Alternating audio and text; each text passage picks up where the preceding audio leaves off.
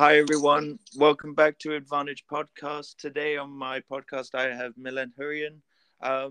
Millen, give us a little bit of background detail about yourself, where you played growing up, at college, what you're doing now. Hey Tim, well, thanks for having me on the podcast. Appreciate it and excited to share my story a little bit. I'm currently 23 years old and training at Bath University. I'm living back home in Dorset, kind of when I'm not training or traveling, and that's where I grew up playing majority of my junior career and personal life, kind of before I went to college. Uh-huh. Um, so I played 5 years in college because of the COVID year gave me an extra year of eligibility. Yeah. I played my first 2 years at a school called Gardner-Webb University in North Carolina, which is a pretty small school, around 2,000 students. So Okay. kind of really, really small and good community vibe in Mm-hmm. a small town in North Carolina. And then after my sophomore year, I transferred to University of Kentucky for my last 3 years, where I just had an absolute blast. Super, super. That's great to hear. Um, and what was it like transitioning from like one university to the next? Was it like quite smooth, or was it a bit stressful with maybe like one of the coaches or something? To be honest with you, like the whole process of transferring in terms of like choosing a school and Hmm. speaking to like loads of different coaches was quite fun, and I enjoyed it because the coach that I was working with at my first school kind of knew I was going to transfer because I kind of outgrew it a bit. Okay. So in terms of him kind of having my blessing and looking elsewhere, that was all smooth and fine. And I probably spoke to about 50, maybe 60 schools, which Oh was a wow. lot. Yeah, because I was ranked in singles and doubles at the time, so I had quite a lot of attention, Okay. which was amazing. I definitely didn't expect that. But then once I signed Kentucky, after my visit there, it Hmm. was I don't know, a lot more logistical problems in terms of shipping all my stuff over there, and Yeah. obviously adjusting to a bigger school. I mean, I've gone from a school with 2,000 students to maybe 35,000 students, so it was a bit of a culture shock. But no, I fully stand by my decision and would do it again if I had to. Oh, okay, super, super. That's always great to hear. Sometimes you hear some horror stories with transferring, so that's always great to hear. And what was your like college experience like? Were there any pros and cons of maybe like having? I know you've talked about having like quite a small school compared to like a big school. Was there any pros and cons in that as well? Yeah, well, for sure, I have to touch base on my past, and I wasn't Hmm. really a top junior before college, just because both my parents worked full time, and being Hmm. in Dorset, which is quite far away from a lot of like high performance tennis centers and tournaments, Yeah. I didn't travel and play as much as maybe the other players did. So I always knew college was going to be a route where I kind of played catch up in a way to all those other players. Hmm. So obviously the biggest pro I'd say from college is the scholarship side of things. I mean, just making it financially possible to train and get better, as opposed to maybe going pro straight away, or going to a British uni and having to pay that debt off afterwards and having that over your head. Yeah. So that was probably the biggest pro for me, and obviously like the opportunity and the facilities. I mean, just unbelievable. I mean, you're playing so many matches against so many tough teams, and just networking and meeting all those teammates from different countries and stuff. I mean, that was like probably what I find the most enjoyable part of college tennis, how so many different people around the world come together and you represent the same school and you play for the same cause.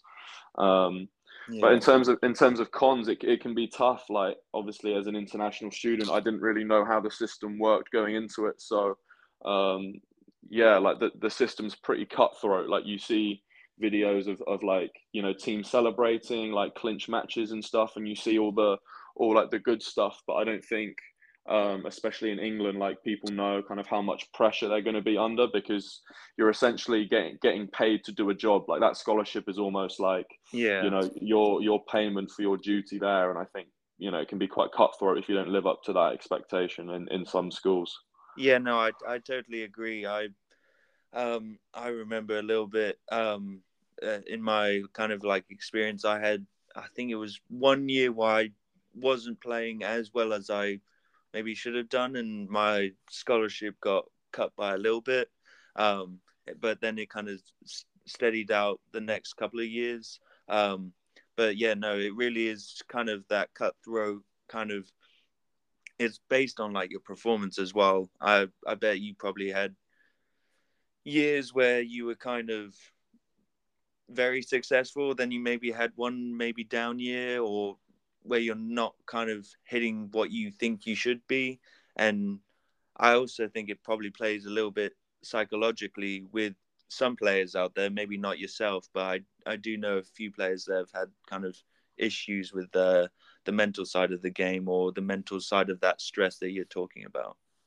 Yeah, for sure. And I think I was quite lucky in as far as I wanted to go to a school like from the outset as a junior going into my first and second year to a school where I knew I would make an impact in the team. Hmm. So that's maybe where I was a bit different to a lot of people, because a lot of people kind of see the number next to the uni and what they're ranked and kind of go to the best program possible. But Yeah. I kind of had the mentality of, well, if I can play slightly higher up in a team and give myself that little bit of cushioning. Whereas if I don't perform and I may be homesick or I get injured, I have at least a little bit of leeway where I won't Hmm. be out the lineup of such. But I think definitely if you're kind of in the back two or three of the lineup, when you've got those guys that are on the bench that are kind of raring to go and itching to play matches and on your tail, I think if you're not performing and the coach adds that pressure, it can be tough for sure. Yeah. Yeah, yeah, no, definitely. And what do you think kind of separates like the best tennis players or athletes to your average athlete, in your opinion? Um, well, I think everyone works hard, like especially like on the pro tour. Like Hmm. there's no people that are coasting, and if they are, they're not really going to get anywhere.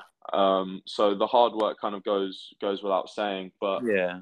in terms of like the separation between like the great players and the good players, I would say it's the psychological side of things. I mean, the question that I ask myself and other opponents kind of that I come up against is how's the match going to look when it comes down to the big moments or the crunch time, you know? Hmm. I think a lot of players can play well in training. A lot of guys can play well when there's not really that much pressure. But I ask the question to the guys that I come up against. You know, can they come up with the goods at 4-all in the third or something like that? You know, when they're serving for the match, maybe. Yeah. Um, I think that's the biggest separator is how you perform under pressure. Yeah, fair enough. I do agree. Kind of, it's that like extra 1% that you can gain in those like crucial moments. Um, and do you think, like you said, you're at Bath Uni at the moment, kind of uh practicing and playing, and kind of, I think it's, you're part of like the, is it a pro team there? Um, and how's that atmosphere like? Yeah, so I'm at University of Bath, not doing any studying, just there with the pro team, as you say. Hmm. Yeah, honestly, I can't say enough good things. I love it there. There's probably 8 to 10 guys, maybe one or two more, Hmm. that are also doing the same thing, kind of whether they played at an American uni and are now kind of doing the same thing that I am, where they're playing futures and trying to push on. There's also a couple guys that played British uni and have graduated and are now playing pro as well. So it's just a great kind of tight knit group that we have where we're all doing the same thing and we can travel if our schedules link up and play Hmm. doubles together. Hmm. And it's great because I say there's probably 8 to 10 of us, but at any given week or time of the year, because everyone's traveling, I would say there's probably 3 or 4 Okay. of us actually in the uni. So we get a lot of kind of individual work with the coaches. It's not big squads or anything like that. And just the staff and the team and the setup that we've got is great.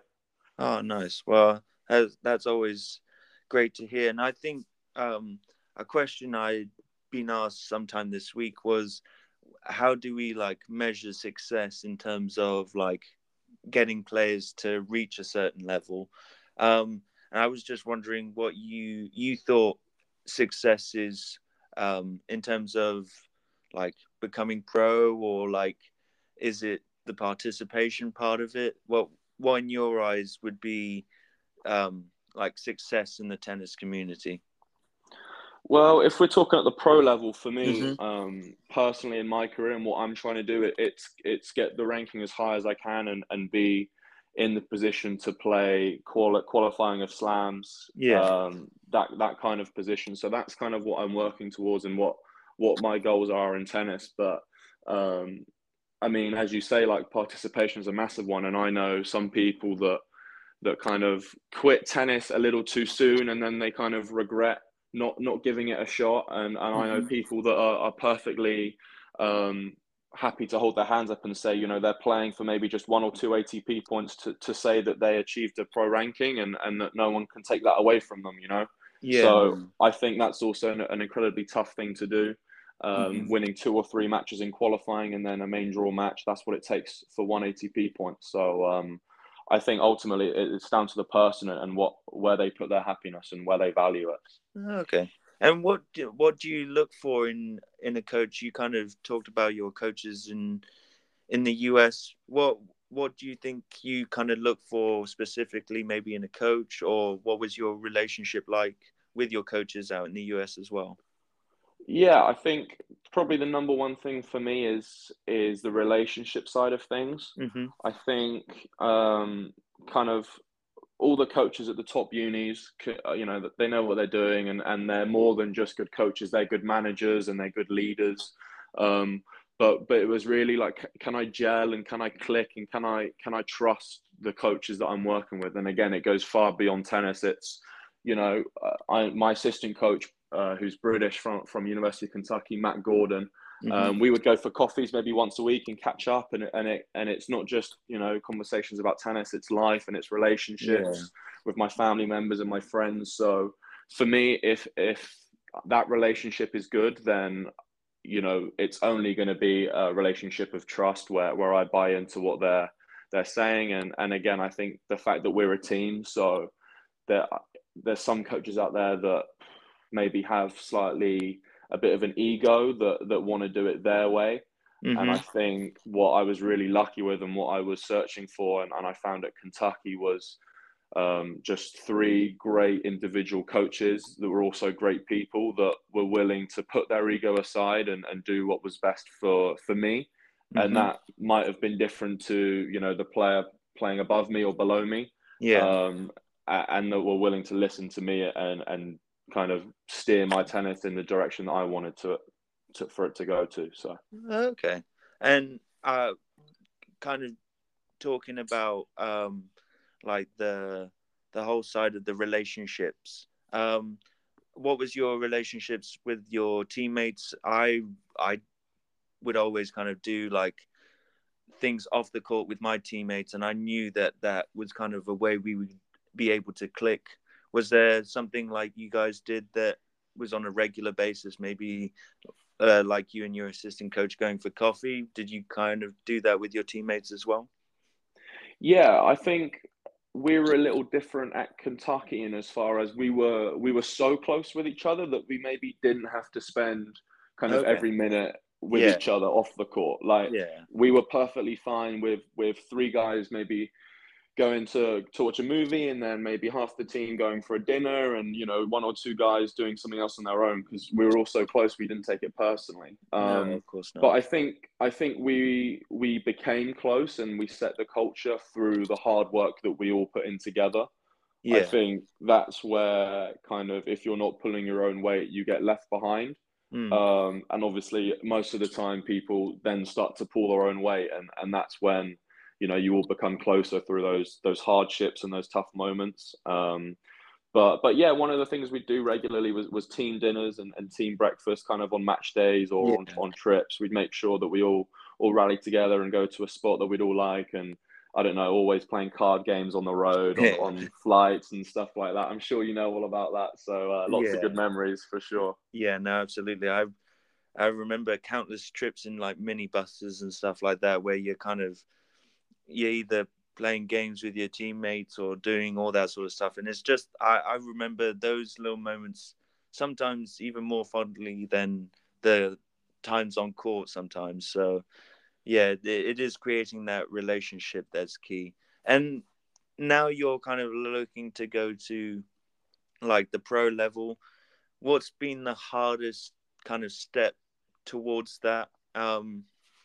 In your opinion? Um, for me, it's been the finances. I think I touched on like with the whole pros and cons of college. Like Yeah. that was a great period of my tennis career where I could get you know, my education and get my degree kind of paid for, and get kind of world class tennis training and coaches as well, kind of in a package that's more affordable. And now Hmm. kind of trying to find sponsors and companies and brand deals to help stay afloat. I mean, tennis, especially at this level, is so tough because, Yeah. um, you know, the expenses are just through the roof. You never know how long you're going to be in a city because, you know, depending on how well you do in the tournament. So hotels and travel expenses are obviously through the roof. And then Hmm. at the futures level, which is what I'm playing at now, it's quite cutthroat in terms of the spread of prize money. I mean, Yeah. I've made a final of a 25K, Hmm. which I got about 1.4K Oh prize wow. money, and I just about broke even. So, Okay. and Wow. that's from making finals. So definitely finance is probably the toughest thing to juggle. Yeah. Okay. And how's it been trying to find sponsors and stuff like that? Is it kind of, are there people maybe watching you at tournaments or futures that you've been at and kind of saying, oh, well, we would like to sponsor you? Or how's that been in terms of that side of the tennis that you've been trying to kind of commit towards? Yeah, it's been tough, man, because kind of I'll touch on it now. Kind of, I've had quite a few injuries coming Hmm. out of college. Hmm. So I've been injured on and off now for about a year. So my ranking that I did have of about 750 ATP, which I got quite quickly after college, I lost all my Okay. points because I Oh, wow. wasn't able to defend. So Yeah. um, almost starting again from scratch and having my ranking kind of go not quite bottom of the barrel, but again, as I Mm. say, like almost starting from scratch. It's tough to get brands and people to almost invest in you because, you know, there's a lot of people that are playing on the tour, and Hmm. there's a lot of us kind of in the same boat, kind of hustling and trying to do what we Yeah. can. But I've had one or two people sponsor me. I had one private person who was helping me fund my tennis, and that ended summer of last year mutually, just for a few Okay. different reasons. But I'm hoping to start with someone again, which will really help out, Okay. Super. just cover expenses. But I've also launched my like a side business, Okay. which is mentoring junior kids. Oh, nice. So I do that virtually, and I've got 7 or 8 clients now. So that helps me bring in some money on the side, which I can then fund my tennis career with. Okay. Super. Is that mentoring in terms of like athletes, or is it more just kind of general mentoring and trying to help them? It's for junior tennis players. Okay. So a lot of the stuff I do is kind of like an add-on to what the coach would do. Okay. Just trying to add kind of more structure and support for the juniors because, as I touched on at the start, I wasn't a top junior or anything like that. So Hmm. I know how tough it can be, not kind of being a high performance center, being full time. So a lot of the stuff I do is psychological guidance and things like that, where I work with the coach to help support the player and educate them and inform them. But I also do a lot of goal setting and tournament planning and helping with scheduling, with practices and stuff like that. So that's a bit of what I do. Yeah. Oh, nice. Oh, nice. And you kind of touched on injuries and stuff like that. How have you managed to kind of overcome them? Have there been like, you've talked about like goal setting and all that stuff. Has that been something you've learned through those injuries? And kind of what's been maybe your biggest struggle, or biggest injury that you've had? Yeah, I think everything that I just spoke about through the Mm. mentoring is all from my personal experiences and everything that I've come to learn through my own journey in tennis. Hmm. And for sure, the biggest injury that I've had to deal with is my shoulder. Okay. It's been on and off for probably a year now, more often being in pain than not. And I just couldn't serve. I'd serve maybe 8 or 10 first serves, and my arm would get a kind of numb, dead sensation. Oh, So wow. I wasn't really able to travel and play as I would have liked to. So Mm. The biggest struggle was probably dealing with the mental side of that and my mental health. Yeah. I'm lucky to have a great team around me and a great girlfriend who also plays and has been injured. So kind of talking about our experiences and comparing and relating to one another's helped for sure. But as you say, just goal setting and looking forward and taking one day at a time. I know it's kind of cliche, but that's kind of how I've managed to get out of it and stay healthy. And I just had a great week last week playing in a tournament. So I'm definitely grateful to be back. That's for sure. Yeah, no, absolutely. And we kind of talked a little bit before doing the podcast, and it seems like you're doing really great things and like taking the strides that you want to kind of reach your goals as well. And what would be your top goal? Would it be top 100, maybe top 10? What's your biggest goal then? Yeah, I think for a lot of players, it's cracking that top 100. That seems Yeah, to be the magic number where you can kind of almost sustain yourself and get into the big tournaments and make, quite substantial money. yeah. So that's the ultimate goal for me. Also playing in the slams, you're getting in with direct entry, so that's a massive thing. But I would say kind of to break that down and my probably immediate bigger goal for my career right now is to get inside the top 500. Okay. And that's kind of the number that me and my team have come up with.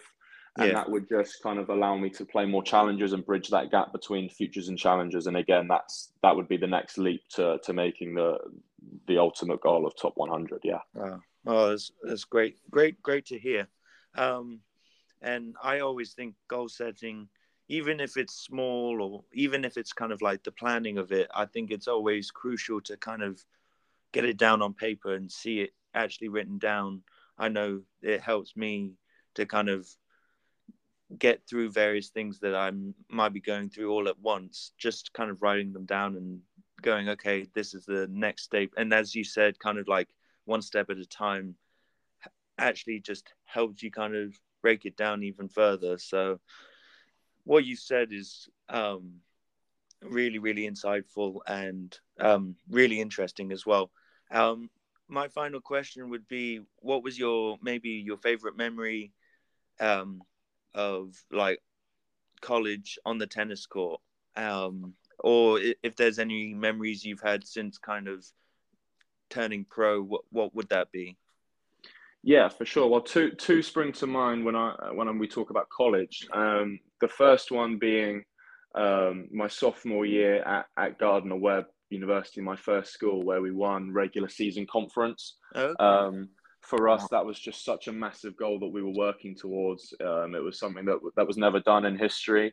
And we felt like we had a really good group of guys and started the season well. And we were all just gearing up for it and kind of playing our best tennis at the end of the season when it mattered most. So that was just so special with those group of guys. And I think it's important to remember where you come from. So that's still to this day, despite transferring to, a top 10 program, just a memory that was so sweet. Yeah.